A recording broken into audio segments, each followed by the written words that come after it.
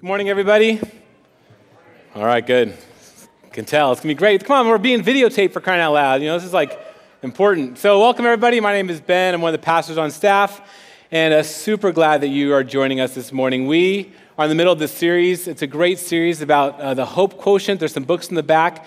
And basically, we're going to spend the next 6 or 7, 8 weeks or so looking at this idea of how do we raise the level of hope in our lives, because we believe that hope changes everything. The way in which you have hope kind of filters into every single area of your life. And so this morning, we're going to unpack another aspect of that. Well, ever since Robin Williams died, I've had this fascination of just kind of going back over to rewatching his movies. I haven't quite gotten back to Mork and Mindy yet, but I have been watching all of his movies along the way. And this a couple weeks ago, came across Good Will Hunting. Have you guys seen that movie? Yeah, it's incredible. And if there wasn't a vote today to vote whether or not they were going to think about considering me be lead pastor, I was going to show you some clips from that. But there's not even one clip without the F word in it, so we had to postpone that for later. But if you've ever seen this movie, or even if you haven't, you should go and rent this movie. It is an incredible movie through and through. It's a story about Will Hunting, who's played by Matt Damon, and he is the most brilliant and broken person ever to be seen portrayed in a movie. He is incredible, right? He is a savant. He has a photographic memory. Whatever he sees, he remembers. But he doesn't remember it. He can actually internalize it, and he's a great thinker. And at the same time, he's just incredibly broken. He has all this abuse in his background. And the way the movie starts is, he's moving along, and he's with this group of buddies in South Boston, and that's kind of his people. And he's a janitor at MIT, and this really impressive professor with scarves. He puts up this math equation on the board, and Will Hunting goes and solves this equation. But the deal is that Matt Damon's character, Will Hunting, he doesn't really want to do anything with this knowledge, right? Because of his brokenness, his version of himself is actually pretty small, and his version of his people are actually pretty small, and what he could do with his smarts is actually pretty small. But every now and then, I don't know about you, but if you kind of want to test out these things about you, am I really that smart? Can I really do that thing? Well, he puts it out there that he's actually really smart. And this MIT professor tracks him down and realizes how brilliant Matt Damon's character is. He is so brilliant. He looks at him and says, you know what? You are so smart. You are so brilliant. You shouldn't just be a janitor at MIT. You should be, cracking codes for the CIA, and you should be doing incredible things. And so he begins to help him process and help him come up with a larger purpose of his life and what he can do. But in the process, because he got to be part of this process because he got arrested, and part of his parole was to meet with a therapist. And that's where Robin Williams' character comes in. He's this therapist named Sean, and they begin to meet week in and week out. And as they meet, you start to unpack Will Hunting's story, and you start realizing that for as smart as he is, for as brilliant as he is, he's stunted. He's kind of paralyzed in this tiny little world. And what's interesting is as the movie progresses, he grows in hope. And he grows in an understanding of who he is as a person, and he begins to have this relationship with this girl, but he's kind of keeping her arm's length until he kind of is trying to figure out if he's going to love her and what he's going to do with his life. Well, the scene that I really wanted to show you, which I couldn't because I'm trying to get promoted here, is this scene where Sean, the therapist, meets with Will, and he has this whole case file. And basically all of Matt Damon's inner garbage, all the stuff that he's been trying to hide based on his friendships and his smarts, is exposed in a manila folder. Talks about him being abandoned by his parents, going from foster home to foster home, to being abused. And it's heart-wrenching. And me, I'm not even the crier on staff, and I even felt a little emotional as I'm watching this thing. It's just a compelling scene. And the climax of the whole scene is he hands this portfolio to Matt Damon and says, "It's not your fault." Right? You remember that? And Matt Damon goes, "Oh, I know, it's not my fault." And he says, "No, you don't understand. It's not your fault." He says, "I know. And he's just relentless. It is not your fault. It is not your fault. It is not your fault." And finally, he starts "Don't mess with me, Sean. What are you doing?" He's about to crack into this inner being of who he is, until finally he just breaks down. It is not your fault. And they end up hugging and embracing and weeping. And that kind of breakthrough moment changes the whole trajectory for the rest of the movie. From that point on, he's willing to see himself not just as this victim, not as this unlovable person, but he's willing to kind of lean into hope, lean into maybe he could give his heart to this girl in the movie. Maybe he could do something more. In the end of the movie, he has this crummy little car and it's heading west to California. He says, I got to go see about a girl. And it kind of leaves on this hopeful note, like, what's it going to be like? Like, you don't know. And it is just this incredible, incredible movie. And when I think about hope, when I think about raising hope, I just think about that story because so many of us in a whole range of ways are really brilliant in our own mind and really broken as well. We all kind of have these different things we bring to the table. And what we choose to do with them, what we choose to deal with them and embrace them or hide them kind of is going to determine what kind of people we're going to be. And unless we embrace hope, we're going to be paralyzed as these people. Now, I went to school, when I went to college, I majored in history, not in psychology, but with the internet, in a couple hours, all of us can be psychologists. So those of you who got your MFT degrees, thank you, God bless you. But I went to Google and came up with some things. So I want to be like, what is up, with the psychology thing? Does this really work? Is what Sean was talking about? Does that work? And so I started Googling psychology and self-help and psychologically today. So now I'm a quasi-expert. But I came across this incredible website, and I want to read you a couple quotes. This guy, William James, who's big on the internet, I've never met him, but this is what he said. The greatest revolution in our generation is the discovery that human beings, by changing the inner attitudes of their minds, can change the outer aspects of their lives. Psychology in the last 50 years has totally changed to move to this place that what you understand about yourself dramatically impacts what you're going to end up doing with yourself. Like the way that you think, the way that you believe, the way that you think about yourself, the way that you think about your people, the way that you think about the gifts and skills you bring to the table, the ways in which you think about that will actually impact what you do with yourself. And he goes on to say, what you perceive is what you believe. Your personal perception, this guy awesome, it's so good. Sorry, man. Your personal perception of reality is determined by the beliefs you hold. Now, this is where it gets interesting. This does not necessarily make them real, except for the fact that you believe that they are. Your beliefs create and dictate what your attitudes are. Your attitudes create and dictate how you respond. And in other words, they dictate your feelings. And your feelings largely determine how you behave. Isn't that amazing? Whatever we think about who we are actually impacts how we behave and the kind of lives we're going to live. And so when we think about our hope, when we think about what kind of lives are we going to have, then we have to answer this question. Our hope depends fundamentally on how we answer these questions. What do you believe about who you are? What do you believe about where you belong? And what do you believe about what you bring to the table? What do you believe about your purpose in the larger scheme of things? And what's interesting is all of us, we really look at a funhouse mirror and we look in the mirror, right?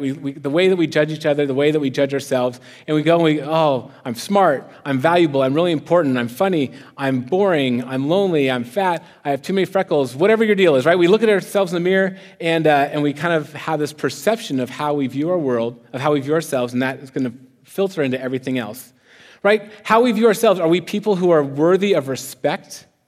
Are we worthy of value? Are we worthy? Or are we not worthy? Are we basically like trash and we don't even have any sense of self-worth or value? Are we a victim or are we a champion? The way in which we answer those questions determines our whole life. So what do we believe about who we are? What do you believe about where you belong? Who are your people? In the movie Good Will Hunting, right? He had this group of 4 friends. Those were his people. He doesn't have a mom. He doesn't have a dad. There's other people who tried to kind of come into his life. He had 4 people, and that was it. Some people are like, man, that's pretty lucky. Some people are like, man, that's only 4 people. But whoever you end up seeing as your people, they are going to add to your sense of worth and your sense of value. They are going to impact your understanding of hope. And most people, it starts with their families. It trickles out to their friends. There's different sorts of fraternities and organizations. There's like certain experiences that knit people together. Like, we are people, right? And so where you land, where you belong, is going to determine what kind of hope quotient you have. And lastly, what do you bring to the table? Are you someone who has actual gifts and talents? Are you brilliant? Are you smart? Do you have these tasks that you can do that nobody else can do? And unfortunately, for our culture, almost all of us are defined by what we can actually do. And so when that thing that we actually can do begins to go away, or someone does it better, we get lost and we end up being really depressed. A good friend of mine who went to Chico State with my wife ended up doing campus ministry and ended up going to Stanford University to do campus ministry. And she's like, I'm a wildcat. What am I going to do at Stanford, Chico State parties, that's like what am I going to do at Stanford? And what she noticed was people at Stanford have been the smartest people their entire lives. They are the top 1% of every school they've ever been a part of. They brought something to the table. They were smart, the smartest people in the room. And all of a sudden, they're not the smartest people in the room anymore. And what do they bring to the table? And a huge chunk of their population struggles with depression because they do not know what they bring to the table anymore. And we have to answer what we bring to the table. So our hope depends on how we answer these questions. What do you believe about who you are? What do you believe about where you belong? And what do you believe about what you bring to the table? Now, it's interesting. In the movie Good Will Hunting, we see exactly that process happen as he began to realize that he is more than just a victim of abuse and could see himself as someone worthy of love and worthy to love. He was willing to expand his community. He was willing to expand the people he was around. And he was even willing to expand what kind of job he'd be willing to do. And what's interesting, every self-help website I went to, so I'm an expert, at least for the last 2 weeks, but every self-help website, that's the thing. If you think about it, if you can stand in front of the mirror and simply change your view of yourself, you're going to feel more whole, right? If you start dressing in a way that makes you feel more comfortable, if you stand in front of the mirror and go, man, you are handsome, you bring something to the table, whatever that thing is, you're going to actually live into it. That's what all self-help things are telling me. And it works. I've been in therapy a couple of years, and it works. It's like it really does work. So now here's the trippy part. I think that works because all of truth is God's truth. And God designed us to create a unique person, a unique value in our personhood, a unique community for us to belong to, and a unique purpose. And if an echo works really well, if an echo can actually change your life, how much more can a real life encounter with God, who defines those things for us, change our lives? Now, what's interesting is, for most of us, I don't know if you've ever done this, if you actually stood in front of the mirror and said, you are handsome, you are valuable. You haven't because you're whole. But I tried that stuff and said that's what I should do. And what's interesting is no matter how much you do that, you kind of know in the back of your mind that you're a faker. You know that this doesn't really work. You know that it's just you standing in front of a mirror going, you are handsome. And you've seen this happen back, especially when American Idol first came out. Do you remember that? They'd spend like 6 weeks, and you guys just mock all these people from all over America who'd stand in front, and they would sing their guts out, and they would be awful. They'd do a couple good people, but most of them would be awful. And you just know as you've watched these stories, I did this for research. That's why I watched it so much. But as I was watching these season after season, the overwhelming picture you get is that these people have been told their entire lives that they are handsome, and they are beautiful, and they are amazing singers. And they walked up the stage, and they sang their guts out, and you listen to them, and are like, oh, and you laugh at them, and you mock them, and you're like, how do you not know that you're not a good singer? Because the reverse is true, right? Their whole life, they've been told this falsehood. Their whole life, their overeager mom is like, you're amazing, you're a great singer. And then when you're forced to meet against reality, you're like, oh, just kidding, I'm not, right? And so there's this thing, we can't just rely on self-help. We can't just go, you're smart, and you're handsome, because there's this, what if we're not, right? There's scary, what if we're not? And so the reality is the real power comes when somebody else affirms that, right? When somebody else affirms your value, when you have a real parent see you and love you and express joy and contentment and it was so proud of you. When a parent does that, it automatically raises a kid's self-esteem. When a dad does that, it exponentially raises a kid's self-esteem. Because the things that they're trying to sort out, is this real or not real? All of a sudden to have your parent go, yes, that is true. You are valuable. You are worthy. You belong to our family, and you have great things in your future. When a parent does that, and especially a dad does that, it's like affirmation. They're not just standing in front of a mirror to it. When you actually have a friend say, man, you're an awesome friend and I love you and you're part of our community, we love that. When a friend does that, when a boss sees that you've done something and affirms you for that, right, it raises our self-esteem.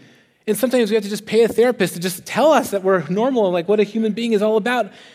But we're paying you. But it's still another human that's telling us this stuff. And it works. But like I said, that's the echo. If the echo works, how much more is it going to work if we actually get our head around the Word of God? So this idea of Hope changes everything. And this morning, we'll look at the idea the way that we raise our hope quotient is that we raise our expectations. And the ways that we raise our expectation is by having a true and proper view of who we are, of where we belong, and what we bring to the table. Now, the definition of hope that we're using is this, that hope is a life lived in increasingly confident expectation that God's promises are true and that he will act in our lives and in our world. Let me read that again. Hope is a life lived in increasingly confident expectation that God's promises are true and that he will act in our lives and in our world. Hope is getting that God's promises are true and that's actually going to matter and impact us personally and in our lives. So this morning, the passage of scripture we're going to look at is Ephesians chapter 2, verses 8 and 9. So if you have a Bible, why don't you go ahead and turn to there, and we're going to spend this morning kind of unpacking that a little bit. Ephesians 2, verses 8, 9, and 10 says this, "For it is by grace that you have been saved through faith, and this is not from yourselves, but it is a gift of God, not by works, so that no one can boast. For we are God's handiwork, created in Christ Jesus to do good works, which God has prepared in advance for us to do."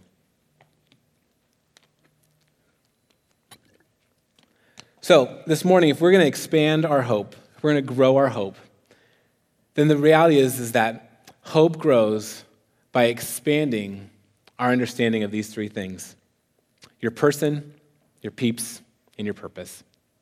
I had to use peace because that was important. But the first thing says that you have been saved by grace, not by works, not so anyone can boast. It is a free gift of God. You have been saved by grace. And what's interesting is the very starting point is that you are in need of saving. You are in need of grace. It'd be cool if the starting point was you are handsome and smart and bring things to the table. I mean, that's true, sort of. But the starting point is that you are in need of grace. And what's interesting is all of us, if we're actually quiet long enough, in the quietness of our own bed at night, before we put our earbuds in and try to distract ourselves even longer, if we are quiet long enough, we have this sinking feeling that if somebody knew me, the real me, the me that is behind all the things that I present, the real me, the real anxieties, the real fears, the real darkness, the real deepest darkness, if somebody knew that about me, they would not want to be my friend. They would not want me to be their lead pastor, right? They would not want me around. And I think if we're honest, if we're quiet long enough, there is this sinking suspicion that that is true. And how cool that scripture calls it straight out. You are in need of grace. You don't need to pretend anymore. You don't need to try to prove to me or to somebody else that you are so great and you have it all together. How freeing is that? It is so freeing. Right now, I'm so nervous. There's cameras on me like crazy. I'm sweating through my shirt. It is so embarrassing. I cannot raise my hands because I have huge sweat pits. Right? You see it. I tried for half the service to not show it, but you see it. So if I just own it, I'm saved by grace. We do that in every area of our life. Okay, you can stop laughing now. It's starting to hurt. But every time we have offered ourselves to people, which we rarely ever do, but think of the times when we've offered ourselves in genuine humility to somebody else. This is really who I am. This is really what I'm scared of. This is really how I'm struggling.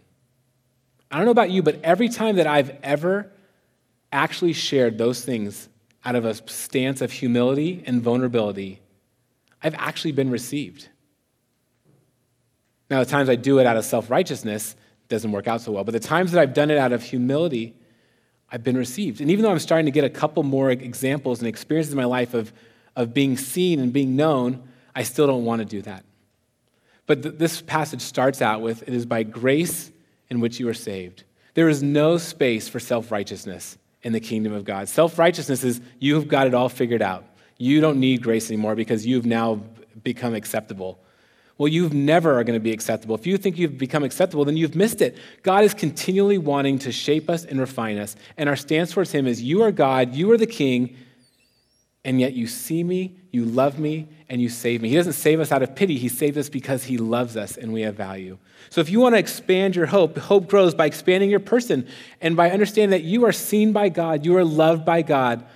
All those deepest, darkest demons that you're trying so hard to lock down, God already knows. He sees all of that, and he loves you, including that, not even despite of that. It's who you are, and he loves all of you.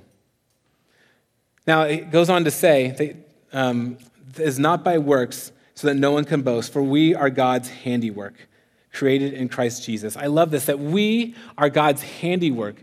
We are not these throwaways, that we are his masterpiece. Anyone who's actually spent time and worked on something that is beautiful and worthy to be shown off, it is worthy to be shown off, right? If you found something that was worthy to be shown off and you put it in your garage, it's a crime. We are God's handiwork. We deserve to be shown off to the whole world. We have value. I mean, even my daughter, when she was learning how to draw some stuff, it wasn't that great, but it was valuable to me, and I was willing to put it on my fridge, right? Because it is her work, and I'm so proud of her and her work. And when she was like 3 and 4, it was amazing. It still looks the same at 7, so we don't put those up on our fridge anymore. But we're proud of those handiworks. We display them. Now, here's what's kind of a trip. In the self-help world, you are smart, you are handsome, you bring great things to the table, you are valuable, and you are God's handiwork, right?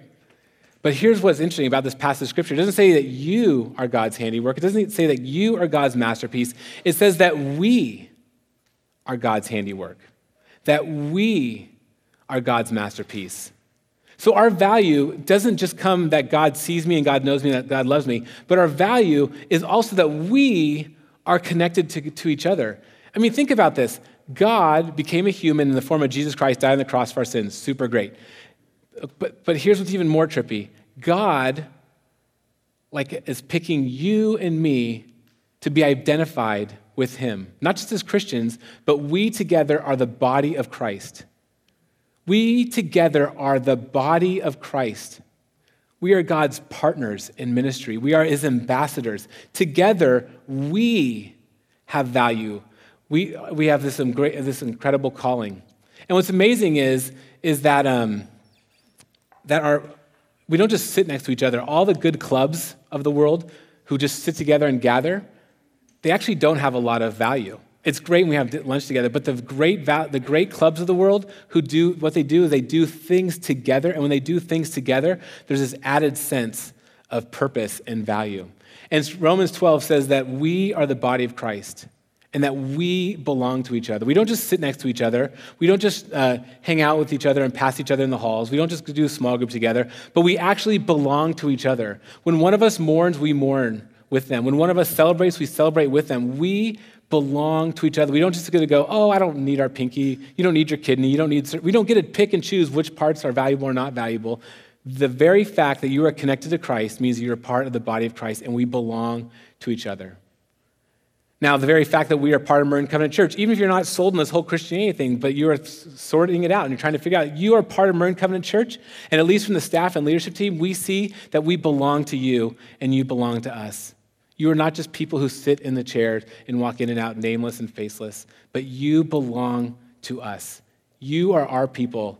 It is not just these tiny little cliques and clusters that we walk in and do life with. We are part of a gigantic movement. You're not absorbed into the masses. You are a valuable and important part of the body of Christ. So not just that you are a masterpiece, but we are a masterpiece. And it ends with this. For we are God's handiwork, created in Christ Jesus to do good works for which God prepared in advance for us to do. The good works that we are to do are to be both individual and collective. God has something for us to do at through Marin Covenant Church. You have very unique gifts and talents and personalities and strengths that God wants to leverage for his kingdom. God is not saying you become a Christian, you come to Marin Covenant Church, and then you need to be like somebody else. Pick your favorite person. Oh, if I can just be like them, then I'm going to be great. No, you need to be the fullest, most redeemed version of you, your unique personality, your unique gifts and strengths. And when you can figure those things out and leverage them for the kingdom of God, then we are getting after all that God has for us. And our hope grows when we expand the version of our purpose and our peeps and our person, peeps, and purpose.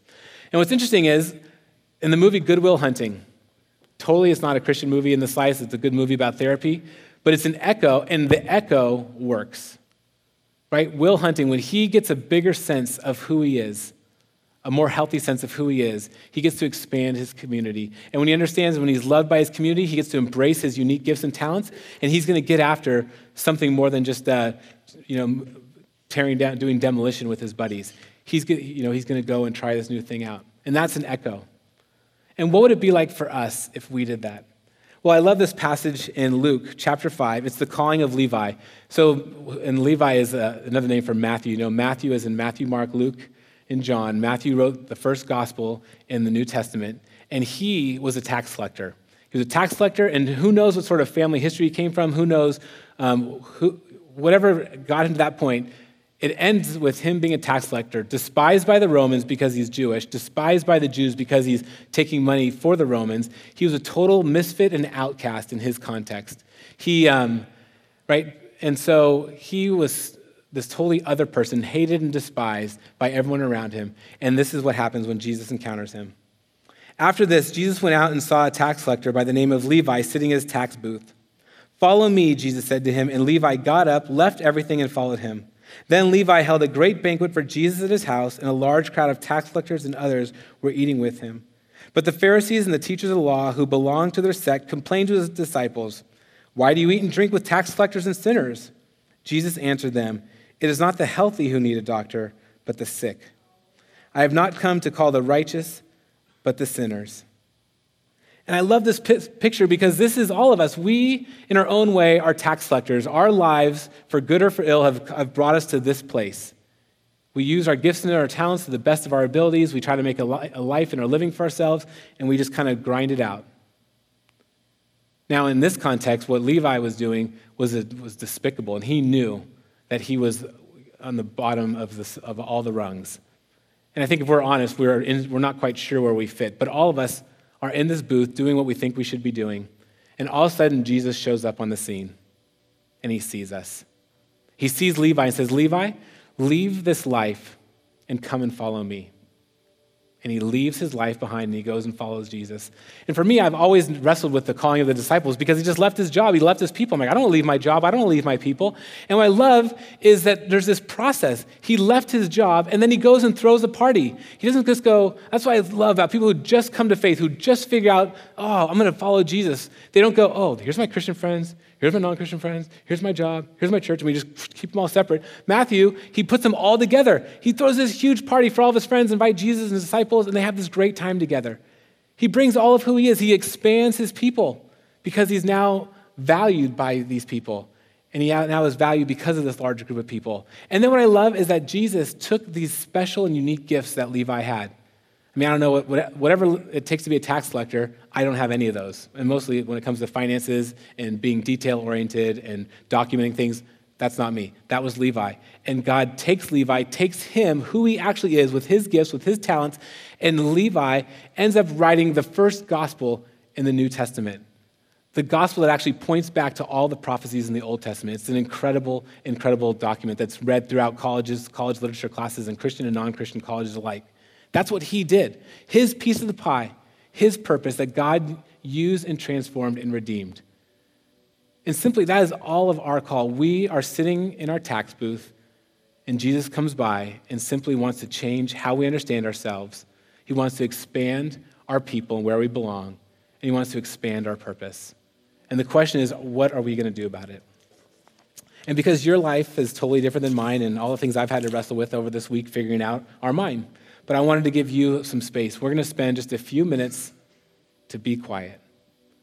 Because we have to come to terms with some of these things. Because in order to expand our hope and to live in this reality, we must come to terms with our brokenness and embrace God's grace. If we think we're awesome and don't need anything or anyone, then we've missed this whole Christian thing. That thing in you that's not sure if you're worthy or if anyone's going to love you because of your stuff, that's a real thing. There's real deep, dark awfulness. But Jesus loves us. He sees us. He forgives us. While we were sinners, he died for us. And if we're going to move anywhere in this journey, we have to come to terms with our brokenness and embrace his healing and his grace. we have to come to terms with our alienation. We so don't want to be in contact with anybody. We think being on Facebook and liking things here and there is good enough, and we have 2 friends and that's good enough, and it is not good enough. God is inviting us to be not just in community, but to be part of his very body, to belong to people, to not just use each other for services and goods, but to actually belong to one another. So we must come to terms with our alienation and embrace this new family. And some of you have been Christians a long time, and you're like, oh, Jesus loves me, and that's great, and I got a small group, and that's great. And you might need to come to terms that God has given you very unique gifts and strengths and abilities. But those are not just for you. They're not just to expand your wealth or your influence. They are to be leveraged for the kingdom of God. God doesn't want to take you out of what you're doing. He wants to redeem what you're doing and use it for his goodness and for his purpose and for his kingdom. And so this might be time for you to wrestle with, how do you take the unique person, the unique gifts and talents that God's given you, and how do you leverage those for the kingdom of God? So we're going to spend a little bit of time just being quiet, just reflecting, letting you make space to deal with whatever you need to deal with God. I encourage you so that we can come to terms with our brokenness and embrace his grace, with our alienation and embrace our family, and our strength so that we can use it for the kingdom of God. Let's spend a little time praying.